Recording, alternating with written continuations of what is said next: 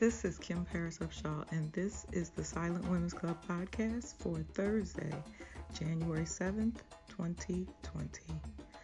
I read a quote, and this actually came from Martin Luther King, and it said, "There comes a time when silence is betrayal."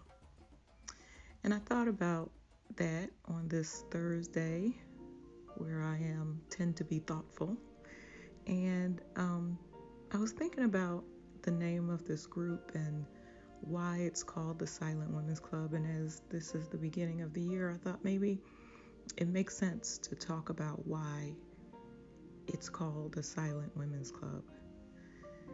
And mostly the reason is because when you lose a child, often your voice is stifled. You lose your voice. Not because you don't have anything to say, but because you don't have the energy or the wherewithal to say what you're feeling, what you're going through, how you're processing. Sometimes the thoughts in your head and in your heart are so overwhelming and all-consuming that you don't have the ability to speak. And sometimes we don't speak, we don't talk about what we've been through, we don't share our stories because we fear that people won't understand. People won't want to hear it. People won't want to have us bring down the mood talking about having lost a child or the child we lost. And people think of grief as such a negative thing, but the truth is that is not the case. Talking about what we've been through is therapeutic. Talking about and sharing our stories is a unique experience that makes you and me who we are, women who have gone through these experiences, who continue to experience the after effects of having lost a child. And we grieve, we remember, we celebrate, we honor, we do all kinds of things. But one of the things that's often hard to do is to talk about what we've been through. And thus we have silence. Silent Women's Club, because there's so many women out here like us, and yet we don't often know it. I mean, you can't walk up to a woman that you meet or even someone you've known for years and say, "Have you ever lost a child?"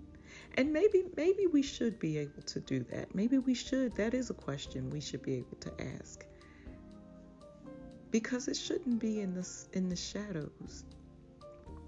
Unfortunately, it is not a unique experience. Many women have lost children, and many more than one. And yet we don't have a connection with other mothers, other moms, because we don't talk about it openly, because we think there's shame. Are we perpetuating the idea that it's shameful to lose a child when we don't talk about it, when we don't even inquire? Because maybe that woman needs someone to help her understand that it's okay to talk about it, and that in fact there's someone else who shares that piece of her life. Is our silence betrayal? And if it is, who or what are we betraying? Ourselves? Our child? The memory of our child? What is the betrayal? I mean, I know that quote had a different meaning, but is silence always betrayal? Is not talking about your child, the child you lost, the story about it, is that betrayal? Are you betraying yourself? Because talking about it is in fact healing.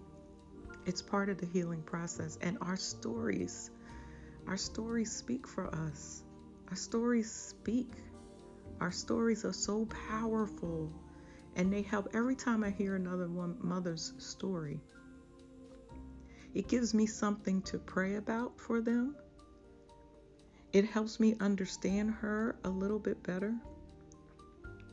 And it helps me to walk with her and honor her child with her. So is our silence betrayal?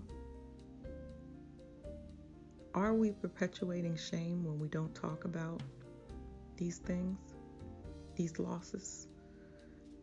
Because when I lost my dad, I had no problem talking about that.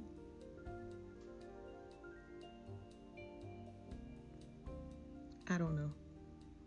Something to think about. Certainly something for us to consider. And on this Thoughtful Thursday, maybe we should think about talking about what we've been through, because your story may in fact be the water on the soil of some other woman's life that she needs to help her grow at this point. Be well. Be blessed. Trust the Savior.